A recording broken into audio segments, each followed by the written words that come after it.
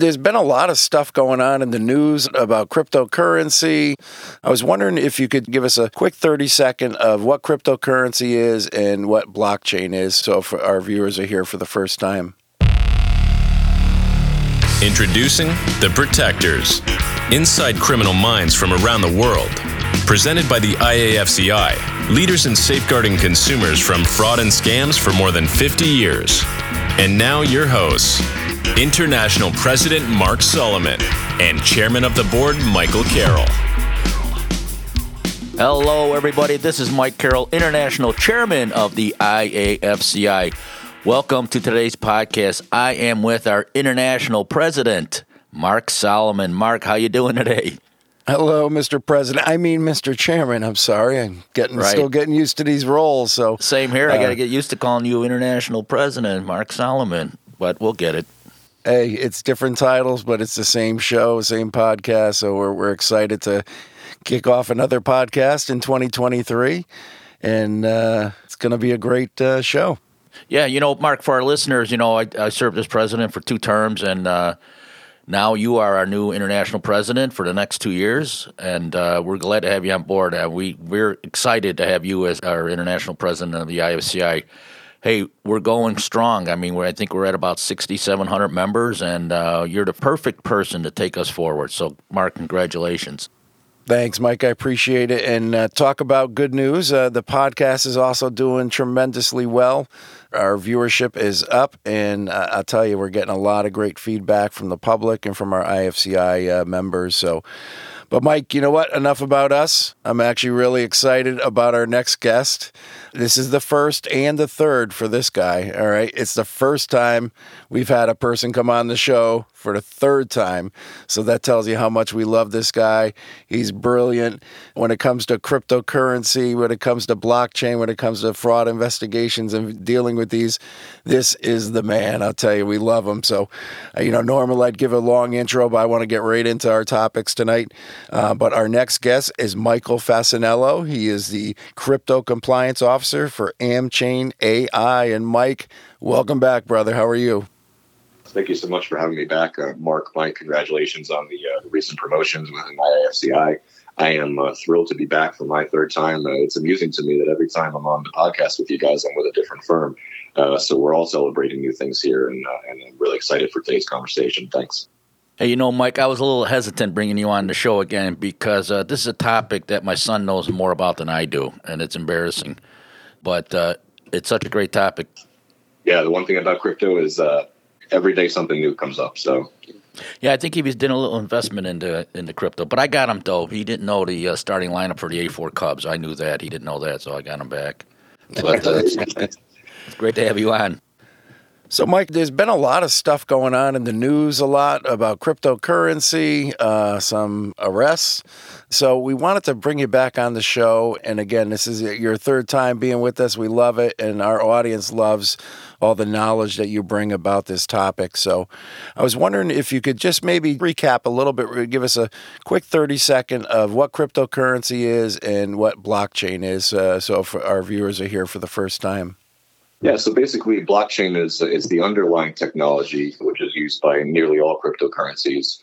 Blockchain is essentially a complete digitalized ledger of transactions that is held simultaneously by a decentralized network of what we call nodes.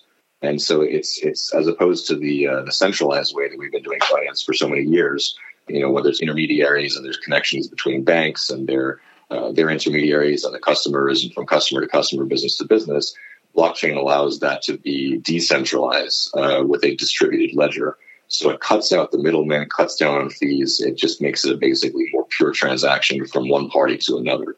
Cryptocurrency, of course, runs on blockchain. Crypto is a digital asset that can be used as a store of value or a medium of exchange. You could use it for goods or services. Those transactions, of course, are verified and recorded using the blockchain, but using cryptography as a means of basically encrypting or securing the transactions.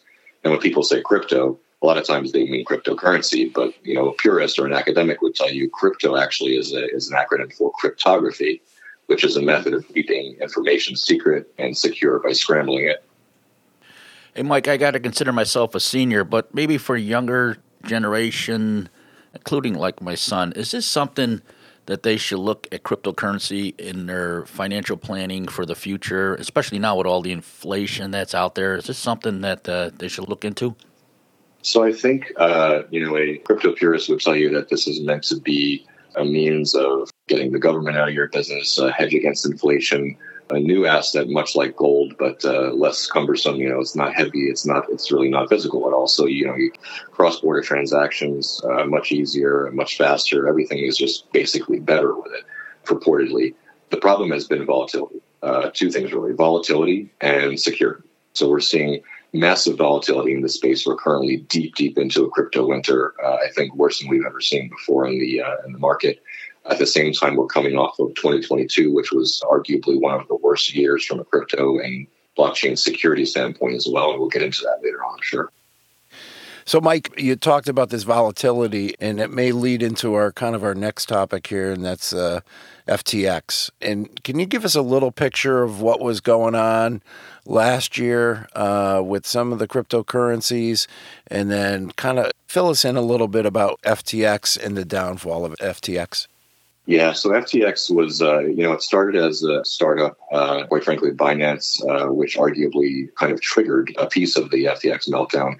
Binance was a heavy investor at the beginning. They ended up growing to roughly the same size and ended up being two industry titans operating side by side, basically friendly competitors. FTX, I think, was lacking a lot of the governance and oversight that traditionally would be pretty obvious, quite frankly, for financial firms acting as brokers and fiduciaries and things like that. And this is one of the concerns about the industry now, is not that it's not regulated, because it's regulated by some certain things on the books like anti-money laundering, money services business, things like that. But the lack of oversight and regulation in terms of consumer protection and internal governance and things like that are not they're not as easily enforced, because they're not on the books like these other laws. And so FTX basically was, a very youthful C-suite, 20-something, 30-somethings running what ended up being a large conglomerate crypto exchange in the digital asset space. Everything was good and fine until they basically started commingling assets with different subsidiaries. So they had an exchange arm, which was FTX. They had a trading arm, which was Alameda Research. And these were two subsidiaries that were basically taking customer funds in through the exchange, and the exchange was using those customer funds basically as a backstop or collateral for loans that were run through Alameda.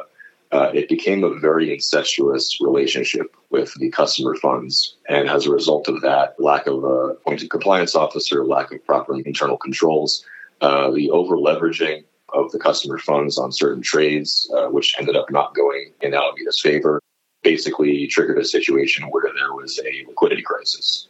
Eventually, that was discovered by people in the industry, including Binance. Whether you want to consider it, a purely tactical move by Binance or not, the word got out that there might be liquidity problems, and in a nutshell, old style bank run happened in the crypto industry and basically started the meltdown of FTX. Yeah, it was funny. It sounded like when things started to fall apart, it was right after an article by CoinDesk that started questioning the liquidity of FTX. Is that correct?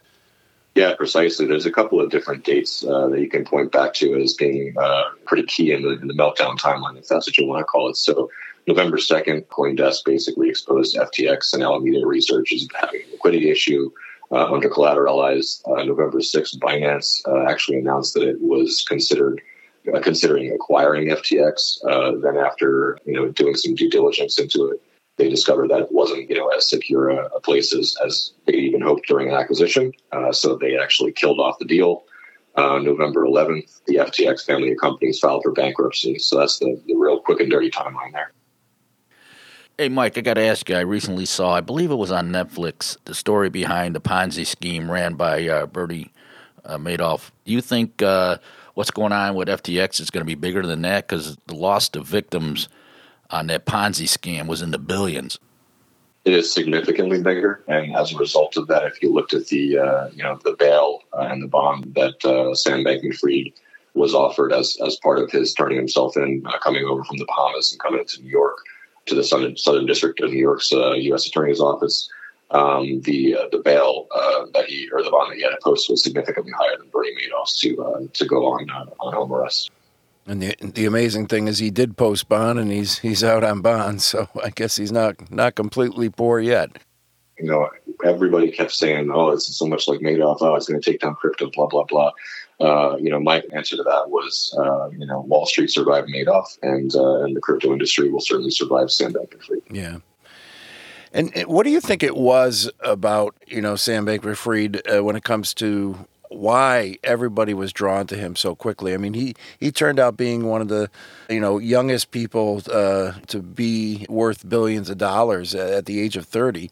What do you think drove people to this, to FTX and their willingness to invest? I think that it's the same, it's a very similar, almost a parallel situation as Madoff.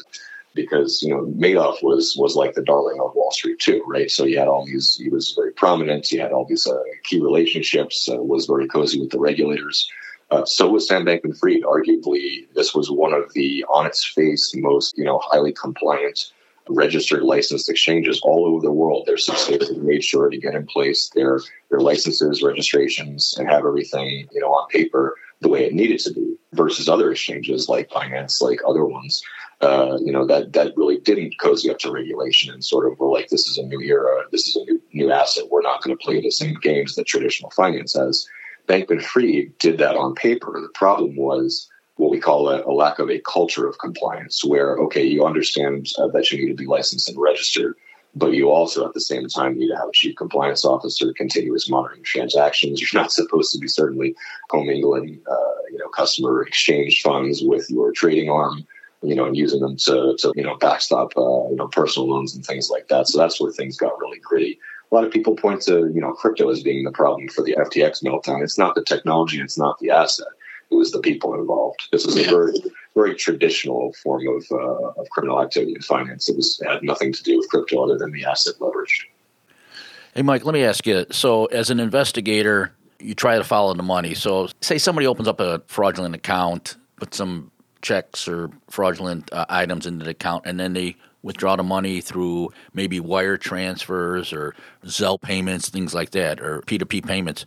Is it just as easy to follow the money if cryptocurrency is involved? Are we able to follow where the money's going? Cryptocurrency is arguably one of the most transparent ways that finance and the flow of funds can be traced. You can liken this to if you or I had the serial numbers registered from the dollar bills in our wallets and then spent them at various stores. The stores reported those serial numbers to the government, and the government was able to trace those back to us.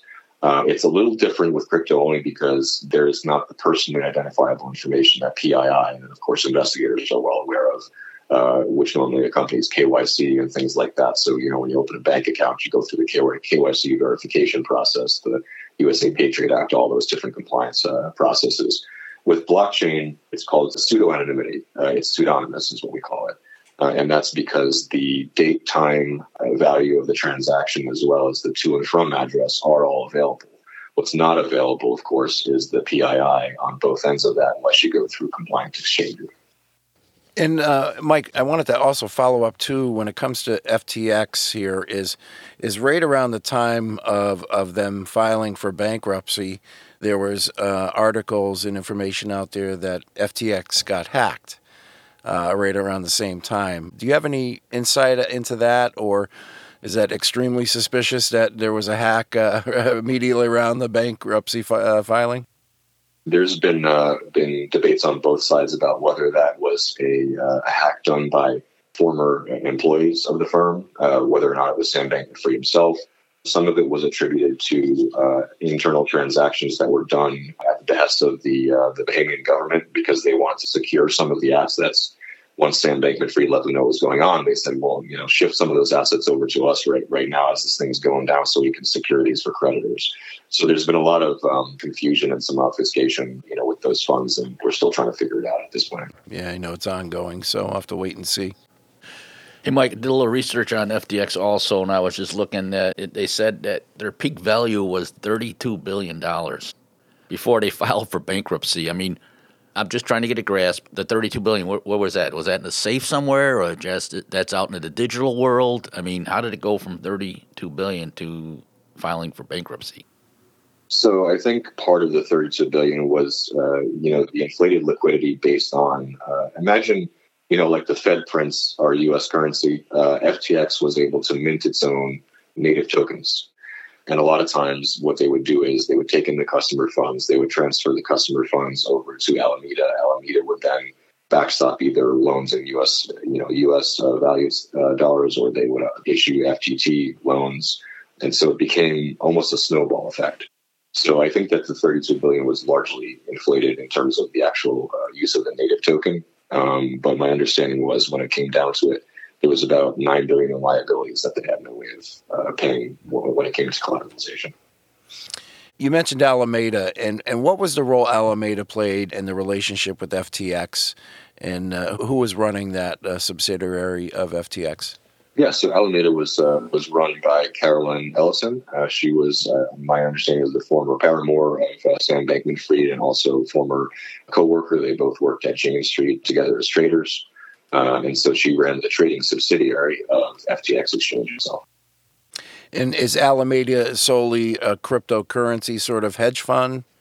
Yeah, my understanding is it was a crypto trading firm that operates largely like a hedge fund, like you're talking about. Hey, Mike, I got to ask you, I was at a presentation last week from Homeland Security. They mentioned that like a token is worth about $21,000 to date. Is that true? It depends on which asset you're talking about. Is it Bitcoin? Is it Bitcoin? Yes, correct. It's fluctuated. It went to a low recently of about 15,000, and now it's back up. It's hit a little bit of a spike. People are wondering if it's a fake jump or if this is going to be the beginning of the next bull run. And Mike, obviously I know you're not personally involved in the investigation with FTX, but for our listeners that are either investing in cryptocurrency or looking to invest, there had to been some red flags here, things that probably should have been picked up by those investors that invested in him. Do you have any great tips for our audience to say, hey, listen, here's some things that you should do, research, whatever, and if you see certain things happening, it should make you think twice? I think it's hard for the consumer side to see those red flags, particularly in this case, because it would have been something that would have been more the burden on the investors in FTX to realize. We're talking about very large names, and I'm sure you've seen them out there and the reading is done. But they would have been the ones to really have done the due diligence on FTX and start asking the questions that would have been the red flags. What we usually advise, and of course, we're not financial advisors, nor legal advisors, but what we always try to encourage people to do is do their own due diligence and safeguard their own assets. There's the adism in digital assets, not your keys, not your coins. So I'm a large advocate of self-custody, cold storage, which means basically, having your own hard wallet, also known as a cold wallet, which means that there's a wall between that and the internet. It's its own storage device. And basically what you want to do is just make sure that you're in control of the mechanism that allows transactions to take place. And so with these exchanges, these online exchanges, what people have to realize is if you're going to put large amounts of money, particularly savings, investment, even for speculation, but if it's a large sum, it's very risky to have somebody else with access to that beside yourself. And as we saw, even with Celsius and Voyager were two big ones that also melted down a little bit earlier in 2022. We're seeing from a legal perspective, the courts are now dropping opinions that say, sorry, if you invested your funds with Celsius, now that they're going through bankruptcy, you're not considered a direct creditor. Those are actually Celsius's funds, that were lost, and you basically just, loan them to them. So it's a really interesting situation the way now the courts are viewing customer and consumer investments in digital assets. So self-custody is definitely the best way to go. And one follow-up in your answer there, you talked about a cold wallet. There are 3 different types of wallets, if I remember correctly from some recent training Mike were at. Can you explain to our audience the different types of wallets and what are the advantages or potential disadvantages? Yeah, so there's a variety of wallets out there. I mean, there's cold storage, there's hot storage, there's paper wallets, there's brain wallets, there's all kinds of different wallets out there, depending upon the medium that you're using. The 2 most popular are cold storage and hot storage. Hot storage is whenever you are basically using a hosted wallet that's attached to the internet. It's custodied by basically a larger entity. And there's basically an intermediary between you and your account. It's, yourself interacting with your mobile application or the online exchange, and you're having to interface with that in order to transact and make transactions or authorize transactions on your funds. With cold storage, you basically are safeguarding the private keys that enable the authorization of transactions so that only you have access to those private keys. It still operates a little bit with the online interface, and that you have to have an application or go on the computer and actually access it from a website or from a desktop application. But that application cannot function solely as a means of authorizing transactions. It will always ping you for your private key in order to authorize the transaction, which is not the case with hot storage. Mark, there's a fourth wallet. It's the George Costanza wallet, where you open up your wallet and everything flies out. Here goes Mike's attempt at comedy again. Sorry. Want to apologize to our audience right now. That one that failed miserably. It's all right.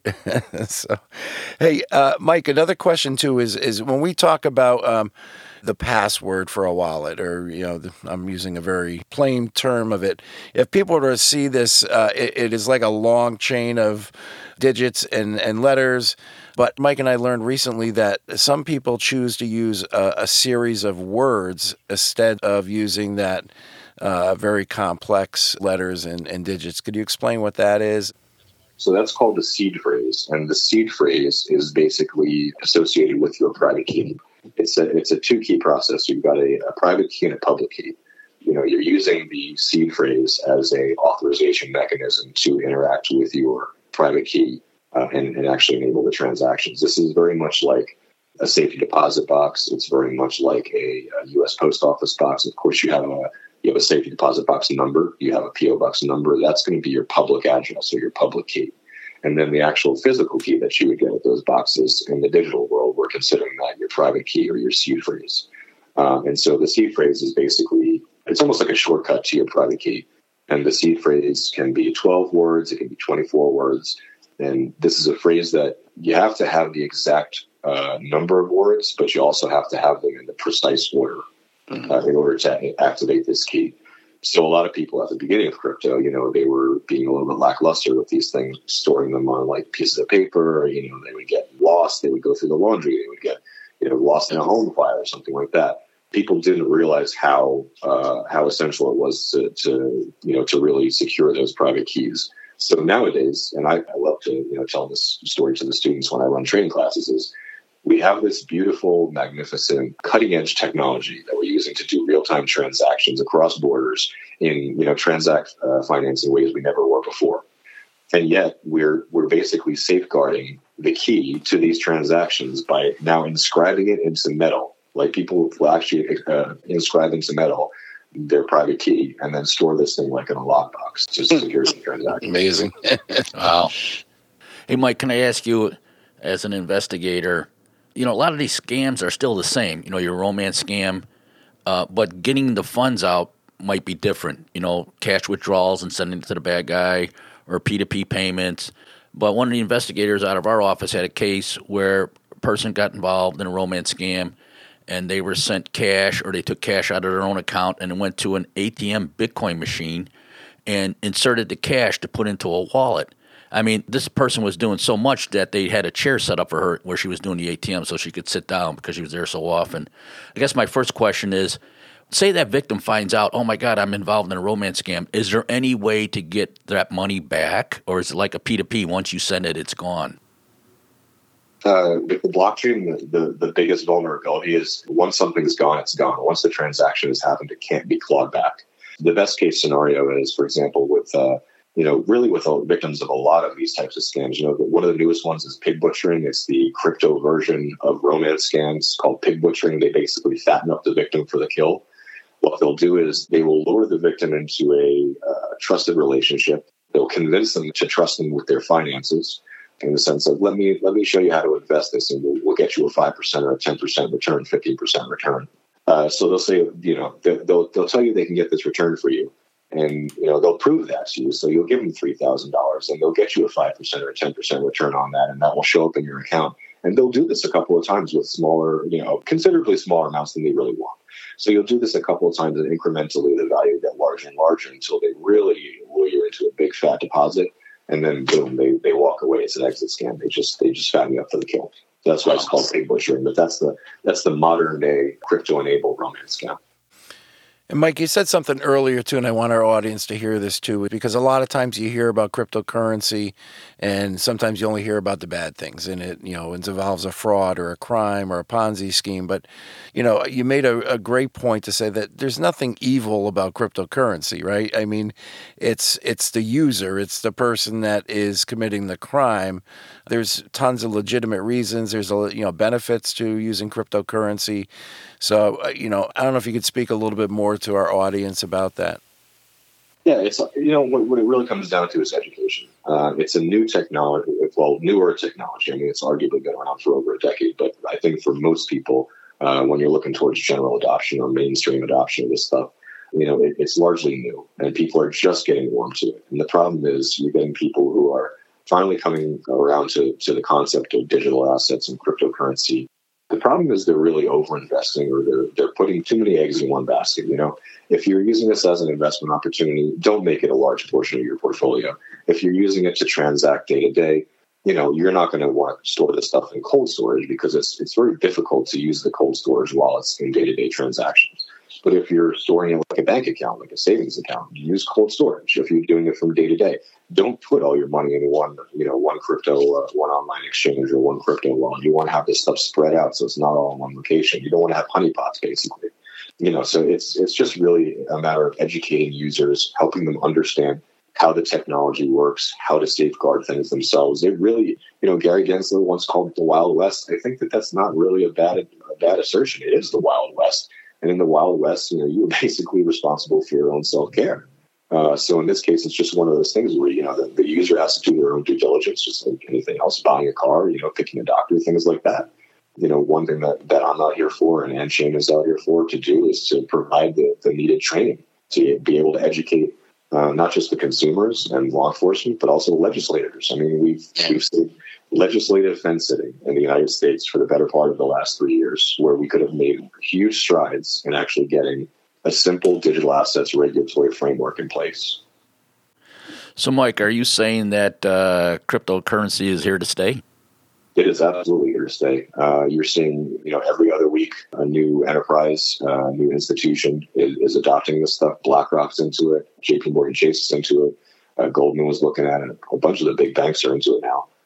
Bank of America has a whole crypto, digital assets task force, basically, to study this stuff and see what products and services they can develop on it. It's not going away. Maybe you'll see a ton of coins, a ton of different, alternative coins. So you'll see a bunch of altcoins die off. Bitcoin is here to stay. Blockchain is here to stay. So. And Mike, one question too. You mentioned legislature, and it just, when I think of the FTX stories, obviously there was a lot of donations that came from FTX to both sides of the political aisle. And again, the show is not about politics, but was there anything that those recipients could have done to see or determine that this money was not legit? They wouldn't have had that kind of insight into the organization, right? It's the internal corporate structure and corporate governance, or lack thereof, that was really at the heart of that meltdown. So no, they weren't at fault in basically recognizing dirty money and taking it. To the contrary, what I would like to see is, anybody that received that kind of donations or charity, if they received it and they haven't spent that money, it would be great if they could pitch that back into the that's to help to. Yeah. I mean, we've got so many legislators. Come on, that their campaign coffers are full. They can afford to give back those donations, but. Well, let's see. We see what happens in the long run. I think when more and more information comes out about this scheme, maybe you'll see people do the right thing, I hope. Yeah. Hey, Mike, I got to ask you, as an analyst, are there any tools out there that could assist law enforcement without giving away any trade secrets, anything like that? But are there tools out there to assist law enforcement? Yeah, so we've got a variety of things cooking up at Anchain AI. We've got your run-of-the-mill blockchain intelligence. You've got the blockchain forensics platform. Ours is called CISO, but it enables you to trace transactions on the blockchain. You can track them, trace them, graph them, do all that stuff. Then we've also got a couple of really unique tools to smart contracts. We have the ability to audit smart contracts now, where you can boil down, the engineered coding and into basically plain language and understand how that contract is operating, so that once you start to trigger it with a financial transaction, you can see exactly what's going to happen. So that's a huge improvement in the space. We also have some automated analytics, automated blockchain analytics through our BEI API. So it enables you to do continuous transaction monitoring without having to manually review each transaction. And lastly, of course, we offer a full program of blockchain digital assets training through our AmChain.ai University. Oh, because I was going to ask you, Mike, about your company. It seems like you're law enforcement friendly. You offer training. You could provide assistance to law enforcement if they got a case, they're looking for a direction. You're able to do that too? Yeah, we are very comfortable assisting law enforcement with their investigations. We have federal partners. We're looking at local and state partners as well, because we're finding that the feds are on the cutting edge of the technology. They just may have personnel and budget resource constraints, but they're good with the technology. We still train them, and they still ask us for the training, but there's a huge deficit in state and local law enforcement for this type of cyber-enabled financial crime. The amount of times that I have a victim come to me and say, I went to my local police, I went to my state AG's office, I said, I was scammed, I lost close to $300,000. Some of these people are losing at a time. They come back and say, we can't help you. We don't have the technology. We don't understand it, blah, blah, blah. It's really sad. And so we're doing everything we can now to get this training out there so that it can help law enforcement, legislators, and also consumers understand what the heck they're doing in digital assets. Yeah, Mike, I was a little stubborn, but you know what? You're never too old to learn, and I'm starting to learn about cryptocurrency. It's an interesting, the whole concept of cryptocurrency, but I'm starting to get the hang of it, starting to learn about it.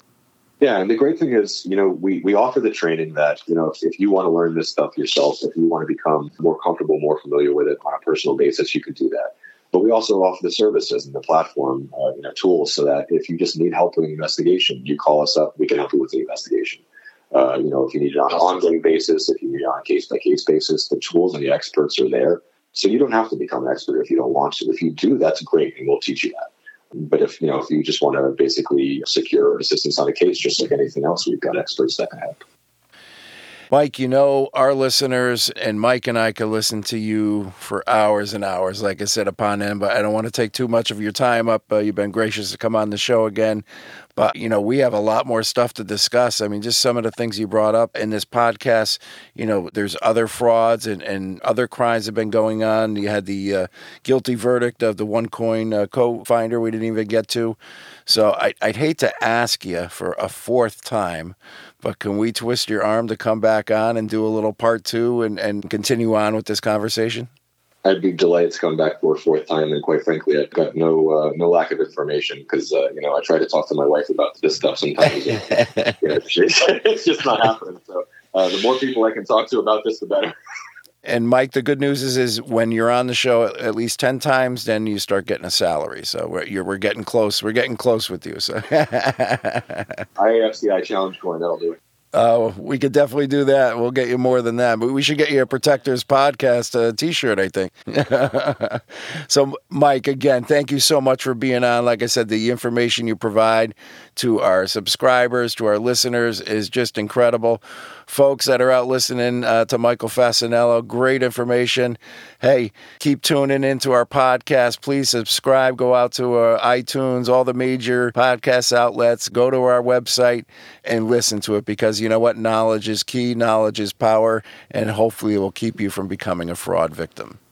Yeah, Mark, I can't wait to part two because I'm starting to get a grasp on cryptocurrency. So this is awesome. So Mike's just a great guy, a great presenter, very knowledgeable on cryptocurrency. So I'm looking forward to part two. No, it's been great to be with you guys. I appreciate it so much. We'll definitely link my contact info below so your listeners can get at me if they need to. I'm happy to be a resource to them whenever I can. And thank you again to you and AmChain AI for coming on the podcast. Thank you, sir. Well, folks, another great podcast, another great guest. I'm Mark Solomon from Connecticut. That's Mark Solomon, International IFCI President, and I'm Mike Carroll, International Chairman. Thank you. Thanks for listening to today's podcast. Remember, as you join the fight to protect our citizens, you're not alone. With more than 6,500 members from around the world, the men and women of the IAFCI are standing together with you. To learn more or to join the IAFCI, please visit our website at www.iafci.org. The Protectors Podcast is produced by Modified Media and is available for free wherever you listen to podcasts. The hosts and guests' opinions are their own and do not reflect those of management, employers, or sponsors. Listeners are encouraged to contact law enforcement if they suspect being a victim of a crime.